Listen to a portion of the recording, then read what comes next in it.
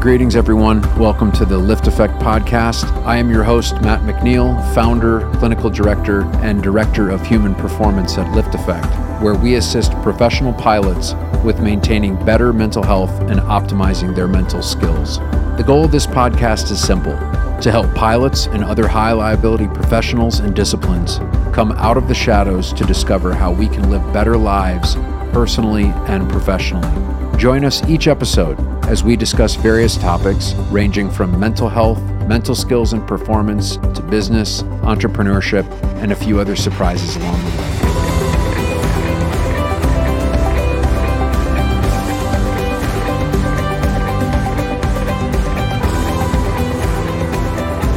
Welcome, ladies and gentlemen, to another episode of Lift Effect Podcast. This is your host, Carl Keller, and I'm along with man of the moment, Matt McNeil, who never, ever stumbles over words. That's your cue, buddy. Okay. Oh, wait. Yeah. Stumbling. Yeah, it's stumbling. I don't stumble over words. I just stumble over life. And I love living with my other great affliction in life, dyslexia, where 7 out of every 5 people are wrong. That's awesome. I have not heard that one. That's good. Thank God I don't transpose things. That would be 7 out of 5 people. And it was actually, I will tell you, that was actually that's always been a challenge my whole life, flying, my whole life, because I had to be really careful transposing frequency numbers and stuff like that. It was always, that was just a challenge that I had. That was one of my things, and I knew it, and I was very aware of it. So I would focus on it, but it was very easy for me to flip, 134.3 to 143.3 or something like that. I always wrote the frequencies down, which everybody laughed at me for that. But I'm sort of a pattern guy. I'm not that bright, but I've been able to figure out patterns to things, and that's how I've been able to move through most of what I've been able to do in my life was just pattern recognition. And I would always write, you're flying the same route many times over and over, and I would write the route, and then I would write the frequencies down, and over time you realize it's the same frequencies, and you can kind of memorize pretty quickly what the next frequency is gonna be. But it also good insurance just to make sure you don't screw it up. Because I'd always it was another way just to sort of stay engaged with what's going on, not be staring out the window reading the USA Today for too long. And I tell you, the controllers overseas, especially in China and Russia, very, very much so pattern based. I mean, boy, if you want to throw them a loop, just ask for something outside of just the normal routing. Oh my God, they would just it would vapor lock. They would just freeze. They would actually give you what they thought you asked for, which is what you normally ask for. It's like they didn't even hear you because they didn't know how to respond. Yeah, so, it's like out of sequence. Or in Mexico, they don't care. Like they clear you for the approach like 300 miles away. You're like, just clear for the approach. You're like, dude, we're like 2 hours away, man. And there's thunderstorms between us and there, and they're not going to tell you about the thunderstorms. You're kind of, you better get your radar up because it's just sort of on your own. How times have changed. I remember one time I was getting ready for pushback, and it was Des Moines. We got cleared for the push, start engines, taxi, and take off. And he goes, have a good night. Yeah. Right. It's like, wow, boy, I wish this happened more often. Yeah. Or you're going into somewhere like, Oshkosh, at 2 a.m, and the controller, he clicks on and you can hear the movie Star Wars in the background. You even knew which scene possible. It was. Yeah. They're totally watching Star Wars, because it's 2 a.m. There's nobody out there. And they're like, except us. Cleared for a contact approach. Like, nah, we don't do contact approaches. Maybe we'll just wait till we get a little closer and you can clear us for an approach. Anyways, okay. What are we doing, man? What are we talking about? We're going to do what we seem to do so often, which is go off any potential prepared script we have. We got a question that was actually, it was 2 questions in one, and it was, or not 2 in one, but 2 different questions that I already know. One of them, you could you'll be able to go down a rabbit hole. It's going to be, how deep do I let you go before I pull you back? Okay. But let me read it. The first part is actually some kudos to you. It says, thanks for putting out the Lift Effect podcast each and every week. Although I'm an airline pilot, I have several close friends that work outside of aviation that listened to it as well, because most of what you talk about can apply to most people. My 15-year-old son also loves the podcast. Uh-oh, I better stop swearing. Well, no, he's 15. He's swearing like a sailor. Anyway. Oh my God. All right, here's the two questions. The first one is, and he says, it's just more of curiosity. Okay. I read on another website that you are an executive coach. What does the executive coaching you do look like? Mechanics, structure, involvement, etc. And then I'll ask the second one. We'll get back to it. The second has to do with keeping calm in the face of mental agitation. Do you have any techniques that keep yourself from flying off the handle with temper and agitation? I assist coach my son's baseball team. Many of the kids are hard on themselves when they make a mistake, ended up losing their cool. So back to the first one. Okay. Yes, you do executive coaching. Mm-hmm. So tell us all about it. Tell us all about it. Yes. Share your wisdom.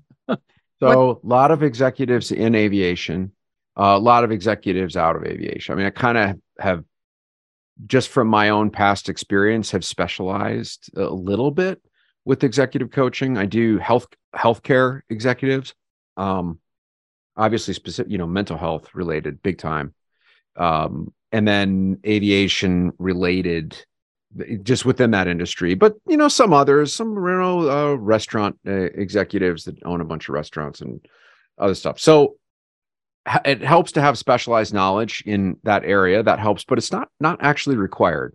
Sometimes you can get into the weeds with things.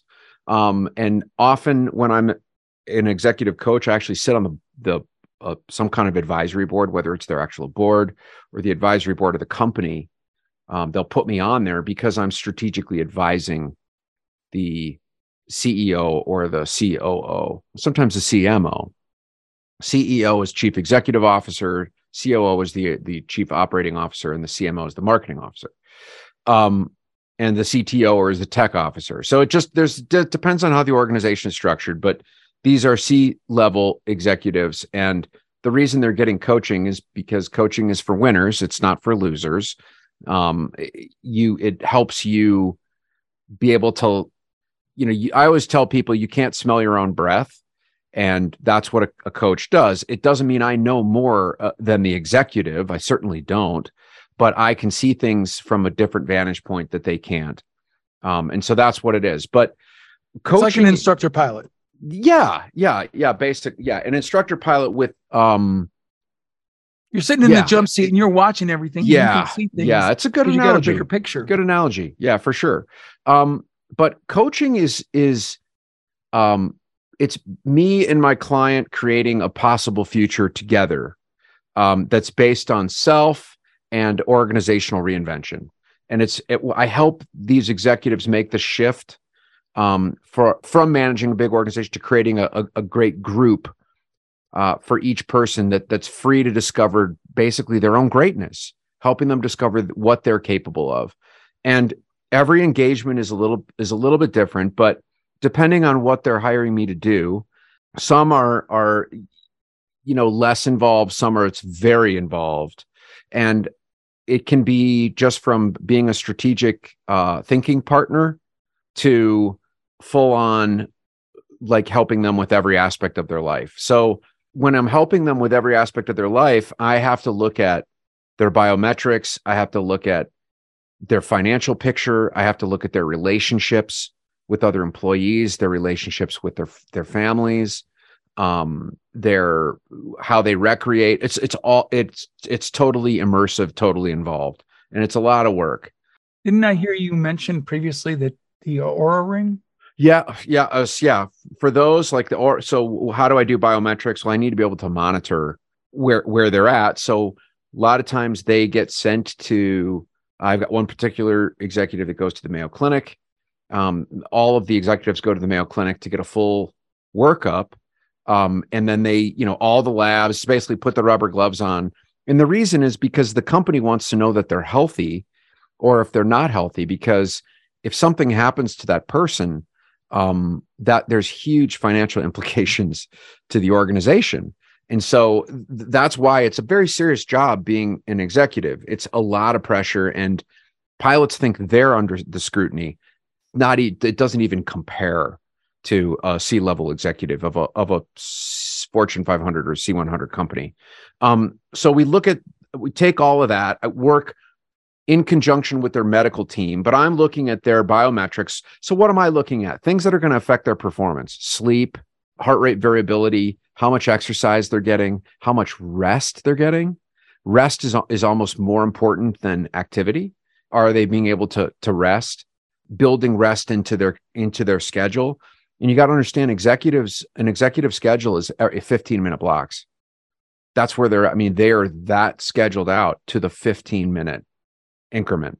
And so I look at some of those things, but it just totally depends on the engagement. But it's really in a nutshell, because we could go on down this forever, and if people want to know, we can go more into it. But it's really helping them discover an impossible future. An executive's job, a CEO's job, is to be able to see around corners where nobody else can see, because they've got to be able to steer the ship. They have to manage, they have to balance the board. They've got a board of advisors that are sometimes investors. They have to manage the shareholders. They've got to manage their executive team. They got to manage the culture. So it's a huge job. And really, they need to steer the ship into places where nobody else can see. And so the reason that a lot of executives go from company to company, they get fired and they get hired by another company, is people think, oh, how did they hire that guy? He bankrupted the last thing and they hired him again. Well, it's because the skill set is so specific and it's so difficult to get that level of experience that they're kind of on the A list, and they keep getting reused because nobody else really can handle all of those responsibilities. So their job is to see around corners, and my job is to help them strategically be able to fulfill that aspect of what they do. It's actually, in a way, kind of like being in the cockpit. You have to anticipate those things that are in front of you, or how to deal with things that are unexpected. I mean, example, what happened in 2020, nobody expected that. How do you deal with it? It's like if you have an unexpected medical on the aircraft, and looking ahead and going, what is the weather going to do to me? All these things, their job isn't to deal with what's going on at the moment as much as what's going to go on and what has yet to happen, because what's going on right now, it's kind of like the ship's already there in a way. But there's two things I wanted to be very clear about what you do. And for others out there, one is, and you've said this to me, and it leads to the second part, is the first is, you can't want it more than they do. Nope. And what leads to the second part is that the fact is that you're a coach, you're not a consultant. You don't do the work for them. No, totally different. In other words, you're not putting together plans and things. You're basically saying, here's what you need to do. You need to go out and do it now. Yeah, that's right. Or here's the things you need to consider. Yeah, I'm not boots on the ground. There are consultants that they hire to do that are basically implementers. The way that a good way to think about it is CEOs are innovators and COOs, those are operating officers, are implementers. I'm an executive coach, so I'm on the innovation side, not the implementation side. You do need to know things about implementing, and so that's an important thing. And I'll work with their implementation team, whether it is in-house people or it is contractors that they've brought in, consultants, if you will. But no, I'm a strategic thinking partner with the executive that I'm there to coach. And the engagement is anywhere from it's a minimum of a year. That's the only way I work with people.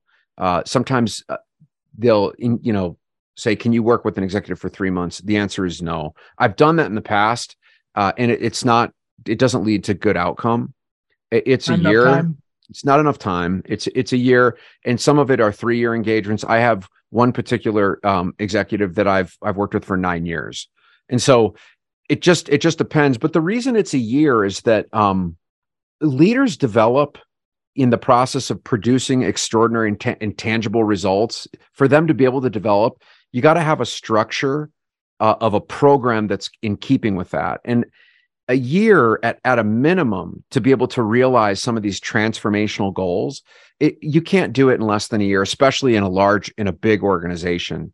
If it's a tiny organization, like, 15 people, less than 50, that's a different story. Much more nimble. Yeah. But for the big one, it takes a year, and for leaders to be able to bring themselves together and then bring their team together, and then to really transform somebody's leadership style or get an extraordinary result in a 3-day program or a month consulting agreement it's totally impossible.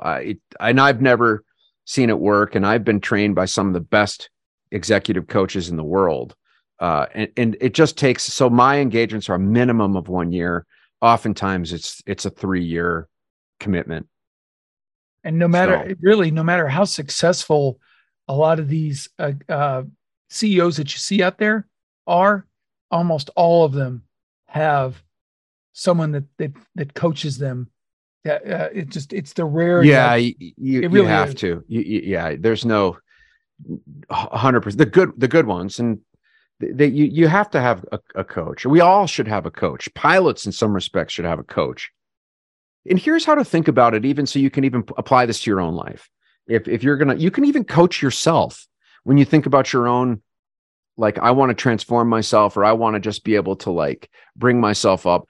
Make it 2 years. So first one is phase one. Let's say Q1 is formulate.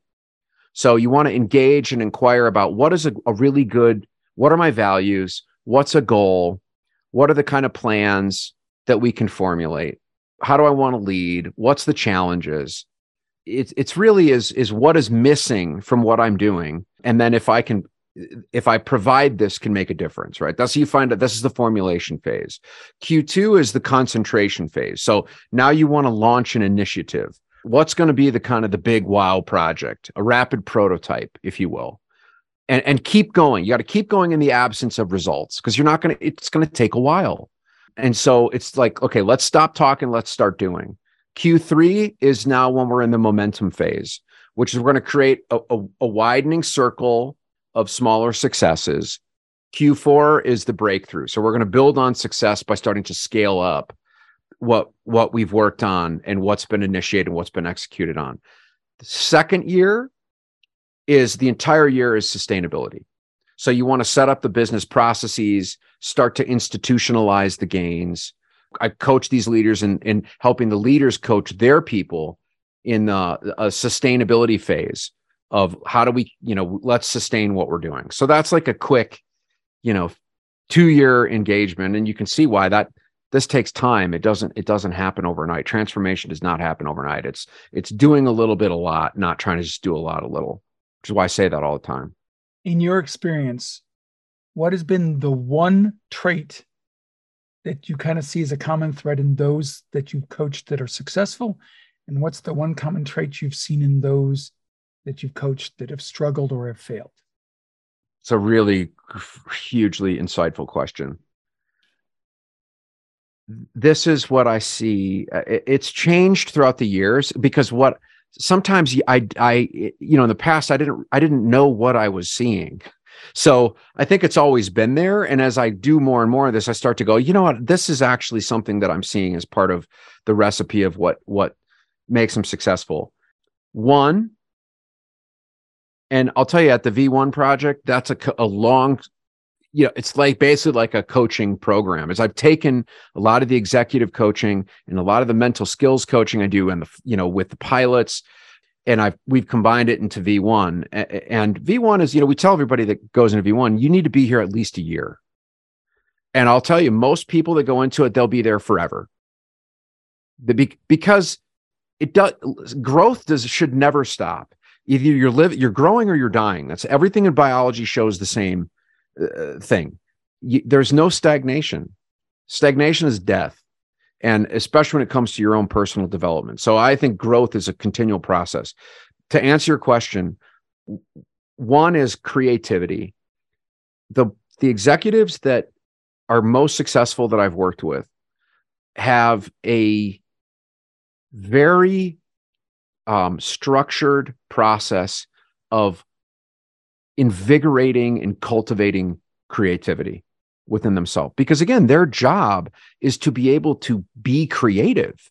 Being an executive is absolutely, it's like being an artist at the highest level. And if you stop being creative and you stop being able to see, the painting, it's like watching Bob Ross. You ever watch Bob Ross? He's amazing, right? Because you're like, he starts something and you're like, he's like, yeah, he sees it before it's even on the canvas. And you're like, wait, what? I still don't see it. I don't see it. Oh, there's the lake, right? That's what good executives do. They're masters at being able to see things that nobody else sees. And it's a particular mindset of creativity. And, Juliet Cameron's The Artist Way is something I've used with executives working that 12-week program of creativity. There's a lot of different ways of cultivating creativity, but being able to be absolutely creative, and a lot of executives spend time doing very creative things that you would never suspect. You would be like, what? He's doing that?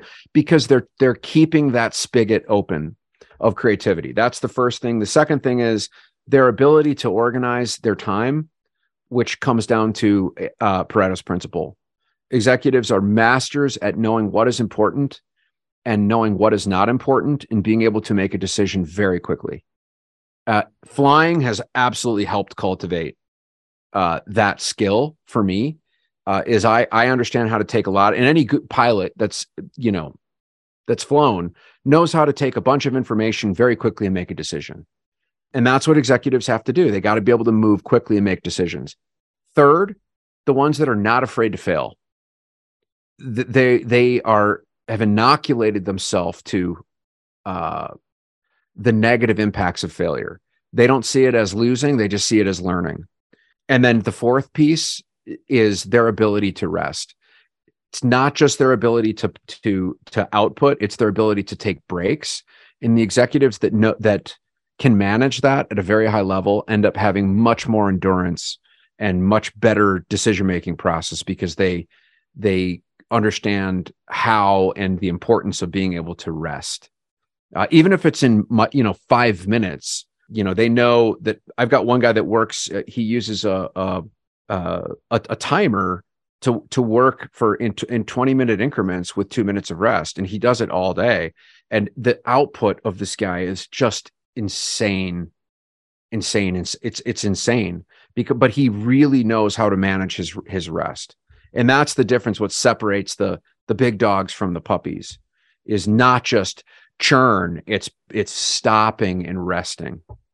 There's someone we both know, Carl Bryan, does the same thing. He does it in 2-hour increments. Yeah, exactly. Yeah, Carl, exactly. That's another perfect example. See, right? Yeah, I asked for one. You gave me 3 bonuses there. How about the thing that you see that in ones that struggle or fail?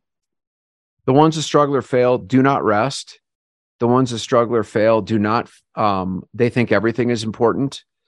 This is very difficult for people in tech, because a lot of people in tech were programmers and they love to program. They grew up programming, writing code when they were 14 or 15, and then they built these tech companies, and they want to be in there programming. It's sort of like me saying, I want to be in there and fly. I want to fly, right? Well, I can't perform what I do for pilots at the highest level if I'm still trying to keep my foot in what I love passionately so much. So the ones that want to still hold on to the process of what they do, they can't continue to. They have to have other people do that so that they can focus on the things that are important. And so the ones that don't want to give that up because they're so addicted to whatever that is, end up creating a lot of problems. The ones that do not rest end up burning themselves out. Lack of organization, not being able to make decisions quickly creates a lot of problems because there's so much rapid fire. And then they start to just get way behind. So, and some other things too. I mean, almost every executive I coach has ADHD, by far, because they're, it's just part of what makes their mind so amazing. So you got to, they know how, they've learned how to work. Either they've learned how to work with it and manage it, or they haven't. Is there a certain personality trait? You hear about some of them that just have like no empathy, or the lack of empathy, because sometimes make those quick decisions affects hundreds and thousands of people, depending on the size of the company. And they, because of the health or the law, for what's in the best interest of the company, they can't take that into account. Right. But that takes a certain kind of personality. Someone that's empathetic would struggle mightily with that. It does. Because you're putting, somebody in their family out of work. Yeah. And look, there's a reason I get hired, because I'm also a psychotherapist. And so, is there, like, there's psychotherapy infused in everything, in my opinion. And so sometimes, they have a very tough job to do. They have to answer to shareholders, and their job is to drive profit, period. And anybody that thinks that that's not the job of the executive is fooling themselves. But it's also being able to help them develop some empathy, and to be able to learn how to infuse empathy into their leadership and even to some of their decision making. That's something that can be cultivated. I personally don't like working with executives that are sociopaths, and I have worked with some that are diagnosable sociopaths. I don't usually take those engagements anymore. If you're not a human being, and if you're just completely crazy, I don't want to collude with that and cultivate. That's not what I stand for. It's not what I believe in. And I don't really work with those people, but they do have to make hard calls, because they got to make, they're in charge of a lot of different spinning plates, and you can't, you can't crash the entire airplane just to try to save one person and end up killing them all. I mean, you have to make hard calls. But I think developing empathy and learning to lead with empathy is something that is a you can cultivate that skill. You can develop that skill, and it's something that I just believe in, and I do. And a lot of the executives, they want to work with me because I have the ability to have those kinds of conversations and be real and be a human being. And executives are often they're pushed into not being human beings because the expectations are so high. But just like pilots are humans, executives are humans too. Well, I'll probably end this question with this one statement that I think anybody that's in aviation can totally relate to. Probably one of the best ever that's been able to walk the line between being the CEO, getting buy-in, having a vision, was Herb Kelleher from Southwest. Yeah. He was able to motivate his people. He was seeing things from a napkin that he drew, on to creating a very strong company and airline. And it's struggling now that vision. Can I be controversial? Sure. Go for it. Just from my experience of working with a lot of Southwest, Herb was absolutely a CEO type. Total example, right? I mean, just kind of off the wall, and really made some changes, but it is biting them in the ass, because this go is not sustainable, and it's not healthy, and it's creating a very contentious group. Every pilot, and by the way, Delta, American, United, y'all are contentious in your own ways. I mean, that's just the way it is. I don't think you're perfect, right? Don't think your poop doesn't smell. All of our poops smell in the regionals and everything else. But when there's a lack of evolution, you're going to end up failing. And so the genius it's only genius for a time. You've got to be able to change and adapt with the environment that you're in, which includes the human factor, and where that pilot group is at, where their age group is at, where their health is at. All of that stuff matters. And driving these guys to just quick turn over and over and over and over, you're pile driving people into the ground. For so long, it was us against the world. They were the small guy. They went to the peripheral airports. They didn't have the legacy issues that the big airlines did. And all of a sudden, one day, they turned around and we were now them type thing. Yeah. They were now no different than the others, and had to deal with all of the issues that the legacy carriers had been dealing with. But during the time frame that Herb was there, that he really worked that to almost perfection to get him to really grow that during those first 25 years. Mm-hmm. But yeah, genius. I mean, genius. All these, even I don't want to be controversial, but like some of the executives of American, like there's a lot of these guys when you really study them and look at their history and where it's profound, to what they've been able to do, what they had been able to do, and to be able to manage all that. And they made a lot of big mistakes, but they also made a lot of really pretty incredible decisions. So it's not in a vacuum, Well, let's get on to the second one. Second question, which is how do you keep calm in the face of mental agitation? Do you have any techniques to help yourself from flying off the handle with temper and agitation, either with someone who's flying off the handle, or I'm going to add in my own pieces to stop yourself from flying off the handle? Yeah. Was there something about a baseball? He was talking about a baseball team when his kids were hard on themselves. Yeah. That's what I say. He was talking about both helping someone else who's flying off the handle and help yourself. Yes. Look at road rage. You fly off the handle. Oh, man. I mean, that's just a classic example. So what are some techniques that can help anybody, either someone else or help yourself? So, I'm a big, like awareness guy. If you don't know that it's happening, you can't really fix it. And most people trip up because they don't know they're stalling. You need to be able to recognize the stall if you want to be able to correct it. And that's just within yourself. So being ungrounded is sort of like stalling. So what are the signs of being ungrounded? There's a bunch. One is, the biggest one is just being distracted easily. Means you're probably becoming ungrounded, as we're going to define it. So let's back up, right? So what does grounded mean? To me, it means being fully present in your body and in your mind, to your experience of what is happening. That's being grounded. And second, being grounded means just feeling connected. Feeling connected. It could be feeling connected to the earth, being connected to the situation, being connected to others. To me, that's what being grounded is. So what are the signs of being ungrounded? Is being distracted easily. And boy, man, do we live in a culture that is just driven to distraction in every way. By the way, read the book, Driven to Distraction. It's a great book by Johann Hari. It's incredible book. Maybe we'll review that sometime.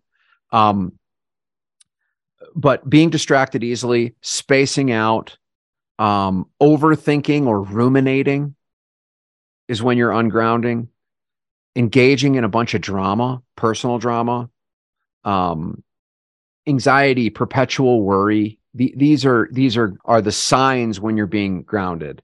I think when you're desiring material things too much, just possessed, I've got to have this thing, is a sign of being ungrounded, which I just am speaking from what I see all the time.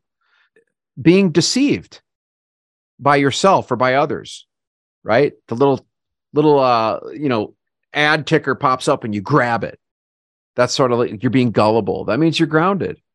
An obsession with, your image, personal image obsession. There are physical symptoms and signs of being ungrounded: inflammation, poor sleep, fatigue, chronic pain. These are signs of being ungrounded. And you think about it as a world, it's like it's an epidemic of ungroundedness.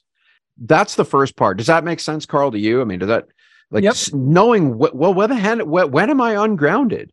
I mean, when do you find yourself most ungrounded? I know when I find myself most ungrounded. Mine is like 5 o'clock in the afternoon when I'm super tired, or 6 o'clock, 6 o'clock, just got picked up my daughter, wife comes home and they're talking to me and I'm just like not even hearing them. Yeah. It's really, you're distracted by something else, or there's a little bit of stress, and it just doesn't take much to, so to speak, poke the bear. And so you're, in a way, when you're flying off the handle, in my case, I hate to say it, it's not so much what's going on right now that's causing it. It's everything else. And this was just almost a way, it was like a pressure relief valve. This is how I express it. And that's not appropriate, but that's what happens sometimes, where it's the wrong time, wrong place. It just all came to this moment. But it's usually when I'm distracted or stressed about something else that's going on, and it just just press that last button that needed to be pressed. Yep, for sure.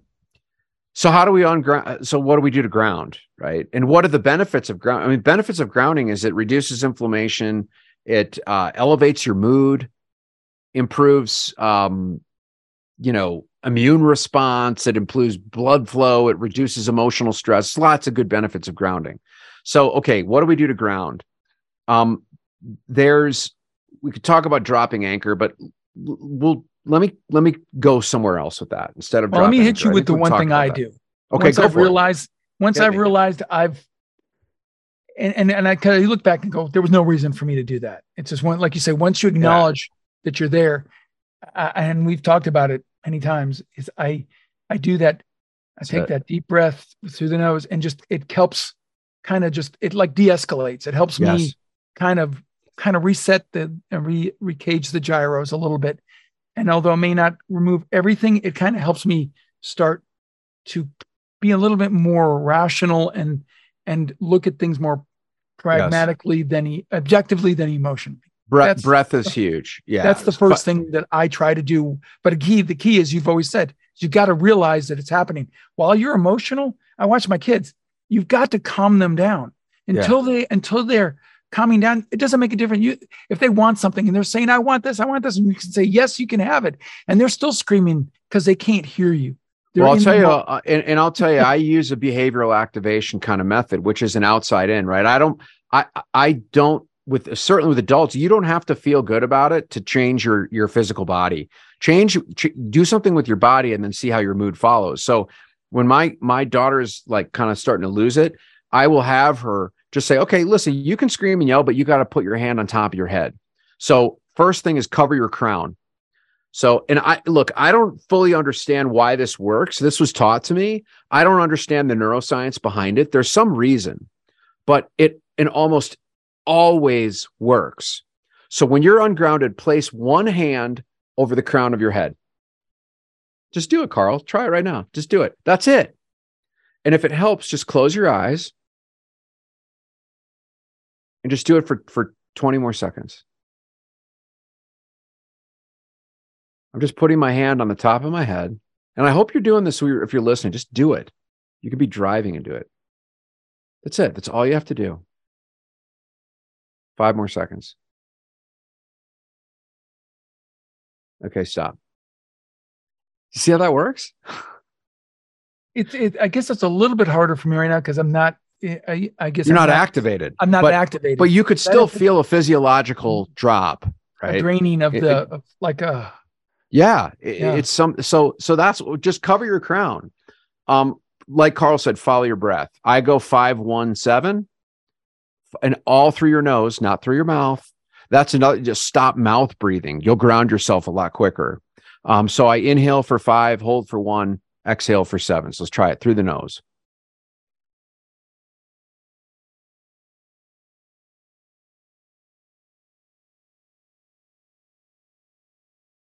Wow. It's like clicking the autopilot off. And that's what I say is just hand fly. Turn the autopilot off, hand fly. I will tell you, I don't care whether you're grounded or not. It's worth doing several times a day. It's just do it once an hour. Every time you check your texts. Sounds corny, but it works. Do it. Before you check your email or your text, just click the autopilot off. 5-1-7. Another one, stand like a tree, stand tall. Stand with your feet parallel or at least shoulders width apart, or sit up straight. Keep your head floating above your body, chin tucked and spine straight. And then just rest your hands at your side, or place them, even place them over your abdomen, your navel. And sink all the body's weight and tension into your feet or your butt without collapsing the posture. Just do it for like 10 seconds. Boom. It's amazing what that does. You're changing the physiological posture to change the emotional response. If you're in deep trouble and you're so like, oh my gosh, you're just off the handle, take a cold shower. Cold exposure has shown to increase immunity. It reduces fat and it elevates mood, because what it does is it for the mood part is it triggers dopamine in an adaptive way. And if you're not accustomed to cold showers, at the end of your hot shower, make the warm water like lukewarm for 30 seconds and just let it pound on your chest. And over the course of the next few weeks, keep getting it a little bit colder, a little bit colder. You can train your body to be okay with cold showers. Most of my showers I do are cold. It just doesn't matter. Get it as cold as possible. That's a really, really good thing to do. Second, let's get a little voodoo, is ground to the earth. And they're doing this at Major League Baseball teams. I saw this recently. You go to a field and all these baseball players are walking around on the field, just walking lines with their shoes off, barefoot. That's grounding. Feet to the earth. There's some, again, there is lots of research on this of what it does physiologically, and it's evidence-based. I haven't really read up on it, but you can go and read on it. But grounding to the earth is a really good thing. So if you're really, really upset, go take your shoes off and go walk outside in the yard, especially at night when it's cold and it's wet in the summer. Go just walk around with your feet, bare feet in the grass, or put your hands down, your hands and your feet in the grass, and just sit there for a couple minutes. It's amazing what it does. It's like a grounding wire in an outlet. If there's a short circuit, the ground wire provides a path for an electrical current to be absorbed into the ground. And don't forget, our bodies are electricity. Your brain is electricity. That's what we measure when you're looking at ECGs. Your heart is electricity. We have electricity in our body. So you can ground yourself to the earth just like you do with an electrical outlet. Well, I know that we can go much further down this hole. I guess I just want to bring it back just so that we make sure that we answer the question, because I kind of took us off track by talking about us. How about helping someone else? We talked about putting the hand on the forehead. What other things can you teach them to do else? Everything I just said. That's how you help them to do it. Well, getting in a cold shower is kind of hard at a baseball game, as an example. Well, no. Well, you don't train. Look, you don't train in the environment. You train in a neutral environment. But how do you help someone that's in the moment? You have them put their hand. So here's what I'll say. Don't worry about this idea that I have to feel better first to be able to do something is total nonsense. So I will tell, and I tell my clients, I've coached baseball players, is I really don't care how you feel about it. I don't really care what you think. Just change what you're doing with your body. So you can be freaking out and be upset. You can't control your thoughts. I'm not going to say, well, let's calm down first, and then I'm going to show, you can't calm your thoughts down. That thought control isn't a real thing. But what you can do is change what you do with your body. And when you change what you do with your body, the body talks to the brain instead of just the brain talking to the body. The body talks back to the brain. So if you're ungrounded, or your child is ungrounded, or your friend is ungrounded, whoever you're with is ungrounded, help them with, okay, that's fine. You can be upset, but put your hand on the top of your head and put your other hand over your abdomen while you tell me how awful this is. And I guarantee you that they'll be talking and they'll be upset, but it will start to calm down. So you're changing the physiology, and then the brain starts to change in response to that. It's called outside in versus inside out. Inside out is I got to change how I feel first before I change my behavior. Actually, you don't. Change your behavior and then see how it changes how you feel internally. That's what I would suggest, is just do some of those techniques regardless of what's going on in your brain, regardless of how emotionally activated you are. I mean, when people say just relax, like when you're think about this, when you're in an argument or you're upset and somebody tells you to relax, how does that make you feel? What does that do to you?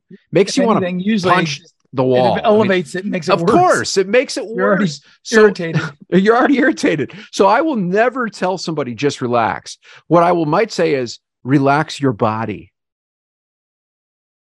not your mind. You can't change your mind. You can't stop your thoughts, but you can actually change the way that we've talked about muscle metabolism and muscle tension and all that stuff before.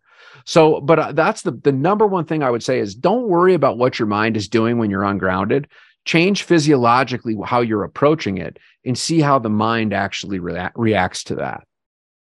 Well, I got one last question for you. You mentioned a book, Driven to Distraction. Yes. I went and looked real quick. Who's the author again? Johann Hari. The reason I ask is I went and looked, and I know it's not this one, The Road to Love novels. No, not that one. There's another one here that's by maybe Edward Hallowell. No, Ed Hallowell. Oh, okay, hold on. I'm getting it confused. No, there's a I just don't want people to go looking for it and they can't find it. Look up Johann Hari. I had Driven to Distraction, Recognizing and Coping with Attention Deficit Disorder is the one I found. I'm sorry. That's Ed Hallowell. That's an ADHD book. Yeah. No, that's actually a great book too. No, there's another one.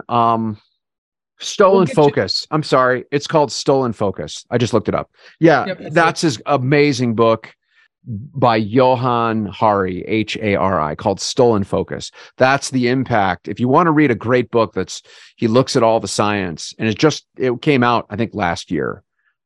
Read that book. He also wrote a really good book called Lost Connections on mental health, his own mental health struggles with depression and anxiety. But yeah, Stolen Focus is an incredible book if you want to kind of check out the impact of our lack of ability to focus because of distractions. I just want you to know, I do actually listen to what you say. Yeah. Sometimes. Oh my God.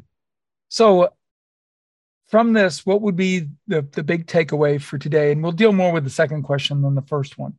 You covered. You take it today. What's the big takeaway? What did you take away from it? Forget what I took away. What did you take away? Geez. I always believe that it's recognizing what's going on and getting to a point where you have some clarity of thought.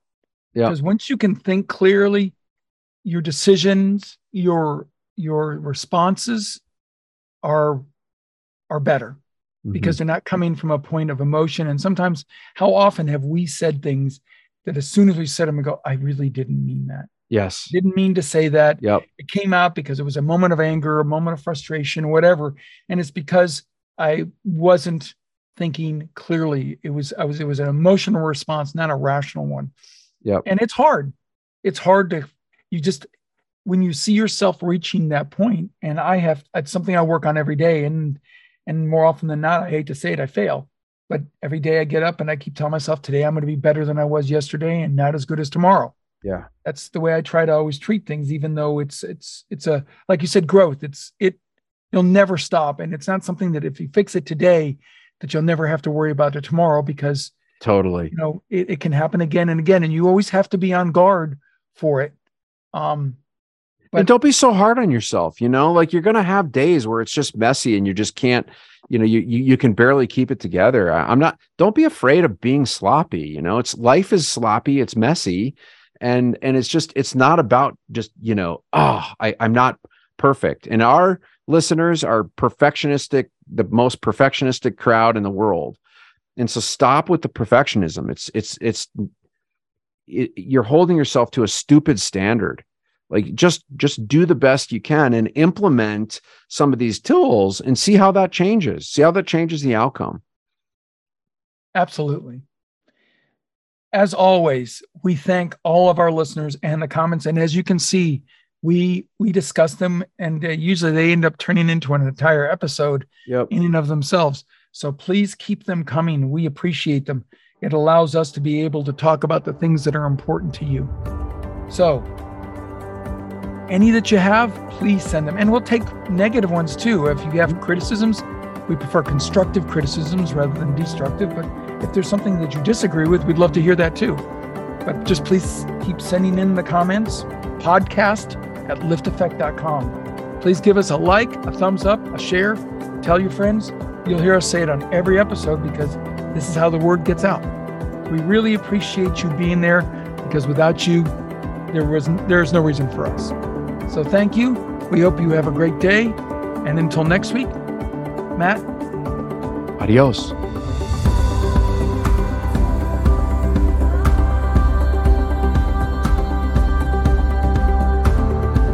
Thank you for listening to this week's episode of the Lift Effect Podcast. If you want to dive deeper into this episode and every episode, go to our website, lifteffect.com/podcast. If you're enjoying the show, we would love it if you'd follow us on Spotify and rate, review, and subscribe on Apple Podcasts. We really appreciate your support. You can find me on Facebook, Instagram, and LinkedIn, all with the ID Matthew McNeil. This show is brought to you by Lift Effect, a clinical mental health and consulting company that assists air carriers, corporate flight departments, pilot unions, and commercial pilots by providing comprehensive psychotherapy and mental skills coaching services to pilots with mental health and mental performance-related issues. Visit lifteffect.com, that's LIFTAFFECT.com, to book your free consultation. And finally, this podcast is for general informational purposes only.